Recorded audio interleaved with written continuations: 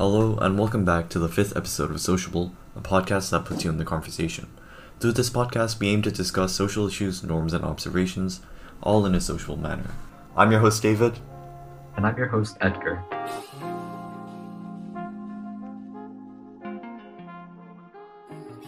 In today's episode, we're going to discuss fast fashion and why you shouldn't wear clothes. Okay.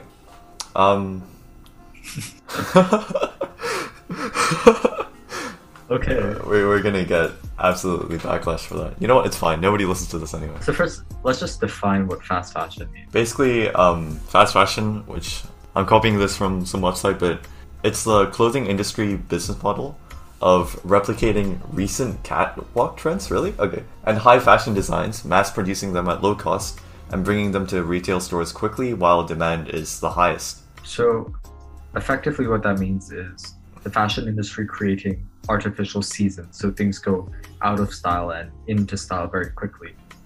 All of this so that they can sell products on a much faster basis, and then artificially increasing their profits.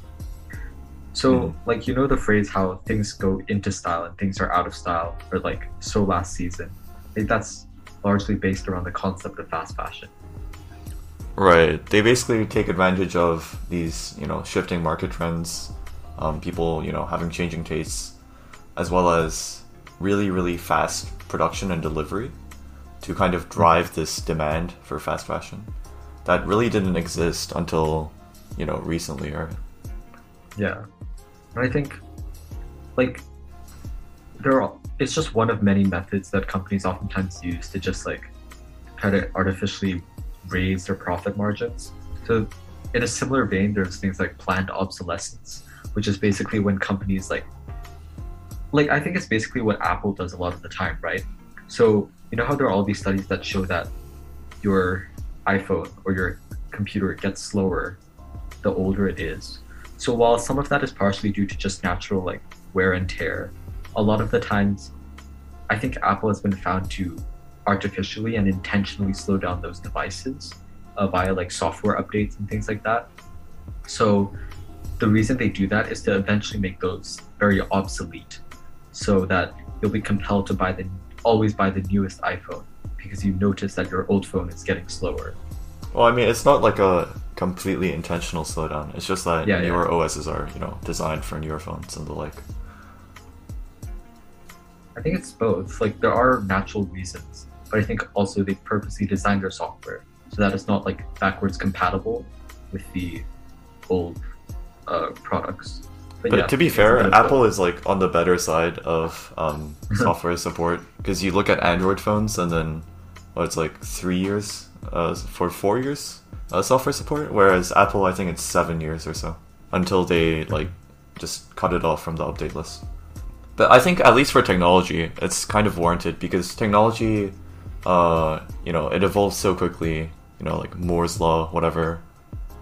Someone in the comments is someone is gonna jump in our DM. Some tech nerd is gonna be "Oh, Moore's laws doesn't apply anymore." I don't care. Anyway, the point is technology moves quickly, so it's kind of different. But yeah. So all of this is to say that oftentimes companies I guess this goes back to the topic of sustainable consumption. So a lot of the time what we see in the status quo is that companies don't develop sustainably, or they have very unsustainable practices. Yeah, I guess nowadays though, companies are integrating more and more type of sustainability policies into their business model. ESG is highly pushed for. Consumers are being more and more aware of the impacts that their purchases make. Why are they being more aware? I don't know. It's just something that's more pushed for in the media. Information about it is more accessible. It's more of an urgent issue. Yeah, I guess it's also due to the rise of Gen Z as an audience within the market, right? Mm-hmm. Because Gen Z as an audience is probably the most. Okay, this might be an exaggeration, but probably one of the most politically engaged generations thus far, in terms of having easy access to social media that makes everything so highly visible. So these sorts of practices by companies like fast fashion or planned obsolescence they're a lot more visible to us. So I think most people will agree that things like ethical consumption or environmental development is probably more important to Gen Z consumers than to like generations in like decades past. Yeah, also they're more like socially, technology, and media aware, and they're more comfortable about like digital payment, online platforms, and they can still shop without brick and mortar stores. And given that a lot of these fast fashion brands operate online, that kind of plays into it as well. Okay, so let's talk more about like sustainable consumption. It's oftentimes thrown around, but like what does it actually mean? I mean, sustainable consumption. Okay, good question, Edgar. So basically, it's the use of material products, energy, and immaterial services in a way that minimizes their impacts on like the environment. I think it's more than just environment. It's like society and the economy and a lot of things. I think the definition that we learned in bio is like development. Wait, development that meets the needs of the present without compromising the ability of future generations to meet their own needs. Or I might have just Googled that. I don't know, something like that. Oh yeah, that's the definition on the doc. Yeah. I think sustainable consumption is inherently kind of oxymoronic because the idealistic form, like the most ideal form of sustainable consumption is just not consuming, right? But then that's just flat out impossible. Why do you think it's oxymoronic though? Well, I mean, because with the rise of things like the fashion industry, you see like other things emerge as well, like e-waste exponentially increasing in the last decade or so. All of these things kind of point to consumers just wanting to, buy new products. I guess you gain satisfaction out of just purchasing products as well. But also, you really can't use like a singular product for a long time, not only because it will physically wear down, but also because, consumer taste shifts. Producers have to innovate and give better, newer products for consumers to have the incentive to pay money to acquire a new product, right? Like, in the status quo right now, I kind of agree. It's pretty unfeasible to think we can achieve truly sustainable consumption. But it's things like political agendas, right? Like there are a lot of politicians, I'd say, who get paid who necessarily like get paid and therefore stand against a lot of things like policies that might force companies to develop more sustainably.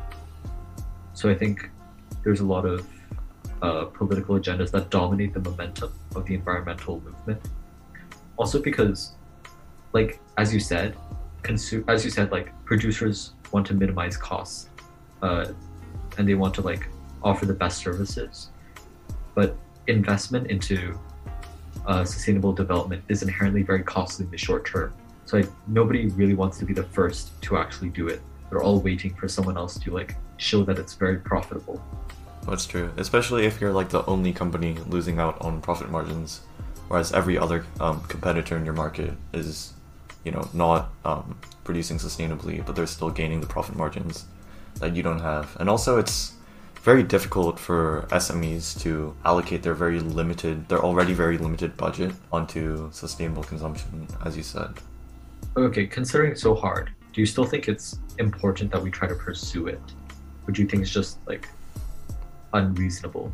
I think it's important to pursue, but I think one of the main reasons why, like we as in the consumer, like the general public, why we can't really do that much is because there needs to be some like industry action, some large political lobbying or policing that needs to be done to fix this. Because I saw a statistic on like a video, and because of my bad memory, this is probably inaccurate, but it was something like if you produce like zero carbon waste for the entirety of your lifetime, which is, I think it was 80 years or something like that, it would basically be a second of CO2 production like globally, right? So if the individual does one thing, then we can't really change. And even if like a large majority of people do this, it's still hard to change. Like the fact is that large companies need to do something. They need to cut down on CO2 production. They need to stop, fast fashion being an industry trend to even make a dent in the CO2 production that we're doing today. Wait, what do you mean in a second of CO2 production? As in, the carbon footprint of your, lifetime is equivalent to the carbon footprint of 1 second of carbon produced in the world. Oh, or something like wait. that. It was in a Kurzgesagt video or something. Okay. That sounds a bit confusing. Okay, I see what you mean. But I think that kind of thinking is dangerous, isn't it? Like, when nobody thinks it is their responsibility, I think that's what makes it very hard to get anyone motivated to even do something. Because even if, as you said, industry action needs to be taken, someone needs to take the industry action in the first place. I feel like it's more important that everyone feels like it's their responsibility. I mean, I'm not saying it's wrong or it should be discouraged for individuals to, make a change, but you would be lying to yourself if you said that as long as I stopped using this plastic bag every day, I can fix climate change. Like, for example, even with the plastic bag example, I'm pretty sure you would need to use like a cloth bag. I think it was 60,000, 40,000? Like a large amount of times to be able to offset the carbon cost made by the plastic bag, because with different products there's different costs that they incur on the environment. For example, with like organic versus conventional plants, organic takes up a lot more space. It could take up more water, whereas conventional, it requires fertilizers, thus damages the environment, but it takes up much less space. You don't even have to put it outside. You can stick it in a greenhouse. Actually, you can do that with organic, but you get the point. For the individual consumer, it's very hard to gauge what you can do and do it effectively. And that's why we need like a very big change for, big MNCs and corporations. I'm pretty sure I remember arguing with you in like math one time about cloth bags and plastic bags. Oh yeah, probably, honestly. Okay, we should probably get back on top. Wait, I wanted to say though, like, Sure. something that's a bit confusing to me is like, people say companies produce a lot of CO2 or whatever, but I'm not sure if maybe I'm misunderstanding, but don't they do it in response to consumer demand? Like, they don't produce goods for fun. They're producing goods because there's demand for them. So insofar as people demand those goods, they're going to produce those emissions. So I feel like, I don't know, maybe I'm misinformed, but in that case, then does it not become the individual's sort of responsibility? Okay, I'll just say one more thing before we move on, but obviously they're doing it because there's a demand for it. I mean, it's kind of a chicken egg problem, right? Like, companies won't stop doing it until there's no demand for it. But then the thing is, there will always be enough demand to justify producing, for example, like beef. Even though it's like detrimental to the environment, there will always be demand for beef, such that it is detrimental to the environment. Like, the company itself needs to either limit supply, which is, basically impossible, right? Because you can't convince a company to say, stop producing X, Y, and Z. Or they need to find a more environmentally sustainable method of producing their goods. Okay, so let's get back to what were we on? Fast fashion industry. So aside from like being unsustainable, what else? Like, what are the other impacts of fast fashion? Oh yeah, so I was watching a Vox video like 2 weeks ago or something about this company called Shein. I didn't even know what it was, but apparently it's like a TikTok thing. They're like a very, very big fast fashion company. It was like, I think it was a big thing last year, like the end of last year-ish. Even though their like products were super cheap and like hundreds of, like I think 100-ish new products were coming up on their website daily. They had, history of worker exploitation. They were literally accused of violating like a slavery act in the UK and also in like Australia, I think. Staff, like workers, were found to be working 75-hour weeks. Yeah, like, and also I think they use like offensive imagery on their clothes as well, that they weren't even allowed to use. So I guess that's what happens when you don't have quality control. When you like pour all of your resources into producing stuff as fast as possible. Where was this company based? China. Its factories were in China. Oh. It was a Chinese factory, yeah. It was a Chinese company founded in 2008, I think. So, has there been any like backlash towards Shein specifically for the fast fashion? Or like, do you think people dislike fast fashion as a whole? I mean, obviously the consumers don't dislike it because it's like a huge industry. But like its reputation is definitely going down. It's definitely not smiled upon by like, environmental activists. But textile waste is still going up, and there is basically no change in any industry trend relating to fast fashion. So, but I think it was addressed in like COP26 last year. But I don't think they actually did anything to help. OPM 26. Yeah, COP26. It's funny that you mentioned China, because it's like, I think when people think about sustainable or unsustainable consumption, they oftentimes will associate that with China, because like countries that are known for being industrial hubs, like China or India, or even like Russia, where there's a lot of industrial waste. They produce, I think per inch of squared land, they produce the most factory emissions as well. And with China specifically, it's because a lot of pollution essentially gets outsourced there, like the US selling their trash to China to take care of. I think they stopped doing that like a few years ago. They stopped accepting trash from countries. Yeah. And now in Hong Kong, we're building more incinerators. Yay. It's for all the bodies. What? Is it? I thought is it not for like... No, it's for trash. Is it not for the COVID bodies? No, it's for trash. I thought there was also like a huge body pileup problem in Hong Kong now. What? I can't even tell if you're being serious. No, I'm being serious. Do I not know this? Okay, I'm gonna just stop, probably. But you gotta cut out all these awkward silences. Yeah, I will. I mean, that's what I do, right? Okay, this is Editor Me, and for context, we literally did not talk for the better part of a minute. And so, next up will probably be... Wait, let me just drink some water.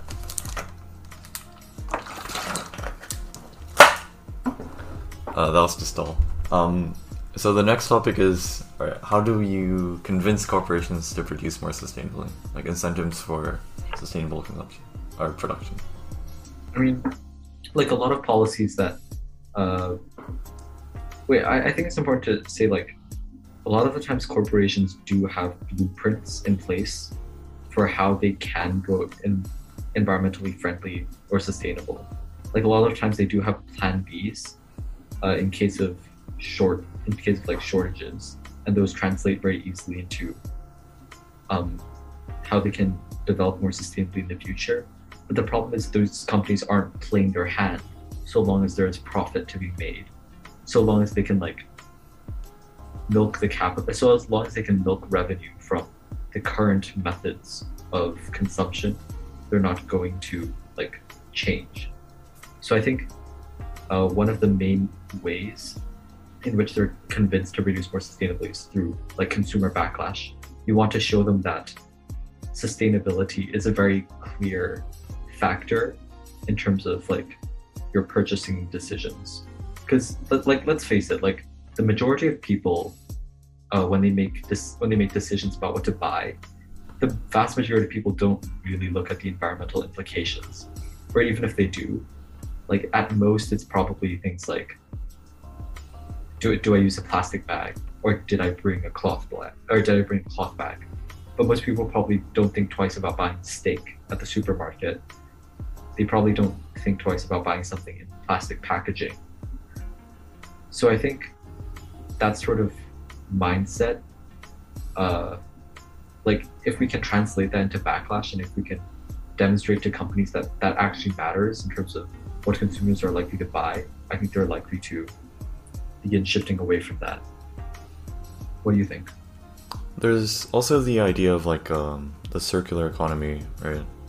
Where you refurbish, recycle, reuse existing products to use them as long as possible. There's like startups in Hong Kong that do that. Like there's a company called Denim Unspun, which takes like old used garments and then converts it into like custom jeans that you can buy. I should be paid for this, honestly. I'm advertising for them. But there are companies that actually specialize in, circular consumption and that kind of thing. But I feel like circular consumption is kind of also like a very idyllic situation, similar to sustainable consumption, because it implies that everyone will cooperate with this, and there will like be infrastructure already set up to accommodate for like e-waste or textile waste. So yeah. Is this just kind of similar to the reduce, reuse, recycle thing that we're all taught in primary school? Yeah, I guess so. I mean, recycling in itself is kind of problematic. How so? Well, I mean, Hong Kong itself is pretty new to it. So, like, they don't have the infrastructure. As in, they need to send... I don't think that they have, like, prominent recycling plants. So, they might need to send the recyclable material to other countries for recycling. But also, like, a lot of the trash bins themselves, people joke that you have, like, a trash bin with, like, 3 holes, but then it's just one bin. Just 3 openings. Like, that's a genuine thing, like, you see pretty commonly. That happened in our school for the longest time. Exactly. Wait, what was the point of this? What was the point you were making? Oh, I was just saying, recycling is, yeah, and a lot of these goals are very idyllic. Okay, but like, even considering it's idyllic, do you think there are any more reasonable methods that we can actually use? Because obviously, in our status quo, any form of long-term sustainability is going to seem like a dream, like a pipe dream. I think circular economy could be possible, but there are some like concrete conditions that have to be met, and we haven't met. Well, I mean, we haven't completely fulfilled any of those. They're basically like 1, informing consumers and companies what's going on. 2, like the technical innovations to make it possible. 3, environmental policy to accommodate circular economy. And 4, support from the authorities, like the government, whatever. Be it in the form of like subsidies to cover profit loss or whatever. Okay, so like governments being able to actually follow up and follow through with like environmental policies. Okay, I think that's fair. So like beyond companies, how do you think we can convince countries to produce sustainably?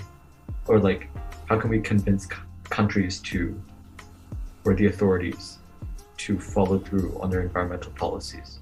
I mean, I think, as you said, it's really about informing the consumer about the problem, and just in terms of getting like companies to change their policy, that's definitely the first thing. Because, for example, if consumers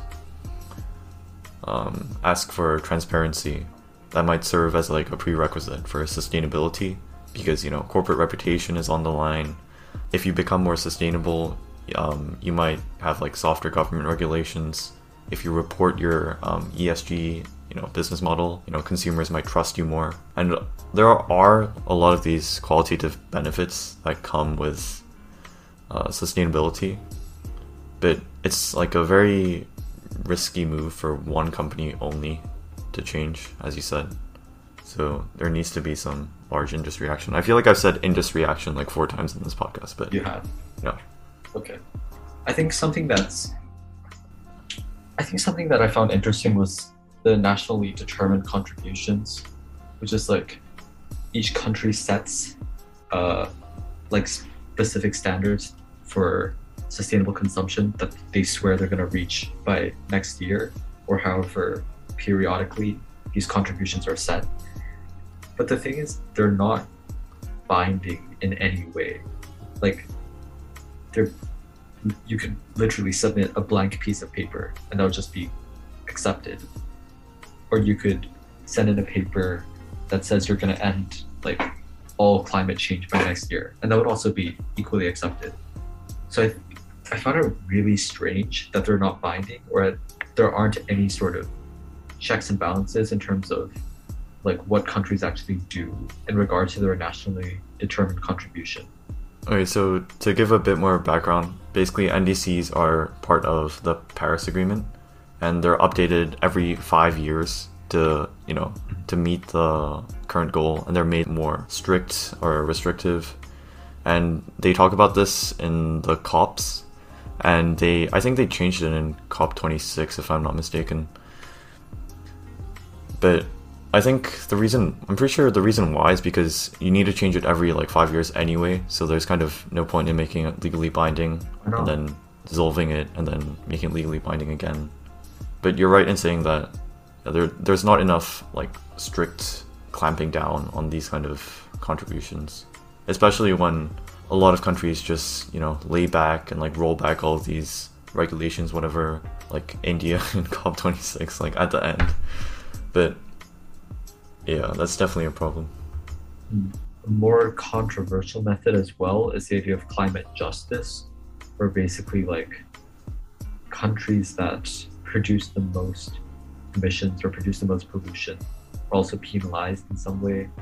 Like countries that produce the most emissions, some people suggest that they should be forced to also open their borders to environmental refugees, or that they should like compensate the countries that are most directly affected by climate change.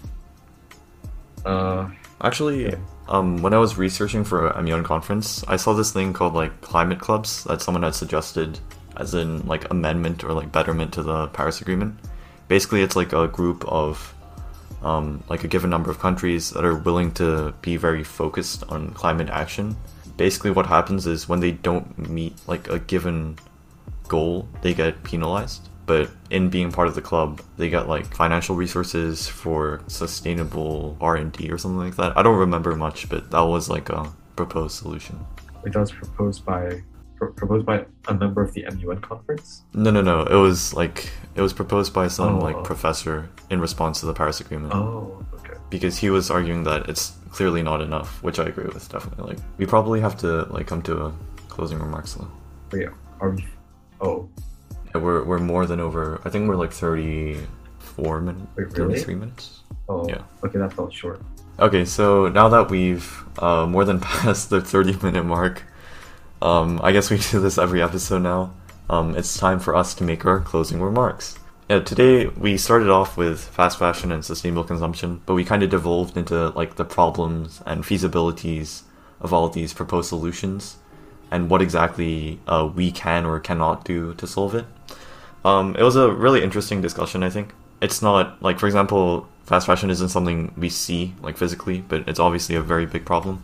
I think a lot of times the frustrations I have with sort of, like, environmental geared conversations is they all tend to devolve into just kind of generic, like, oh, there's a big problem, we gotta solve it, but no one actually is willing to do anything. Or no one's actually willing to make any sacrifices. So, yeah. I've definitely learned a few things from just this conversation. MUN finally pays off. Debate finally pays off, yeah.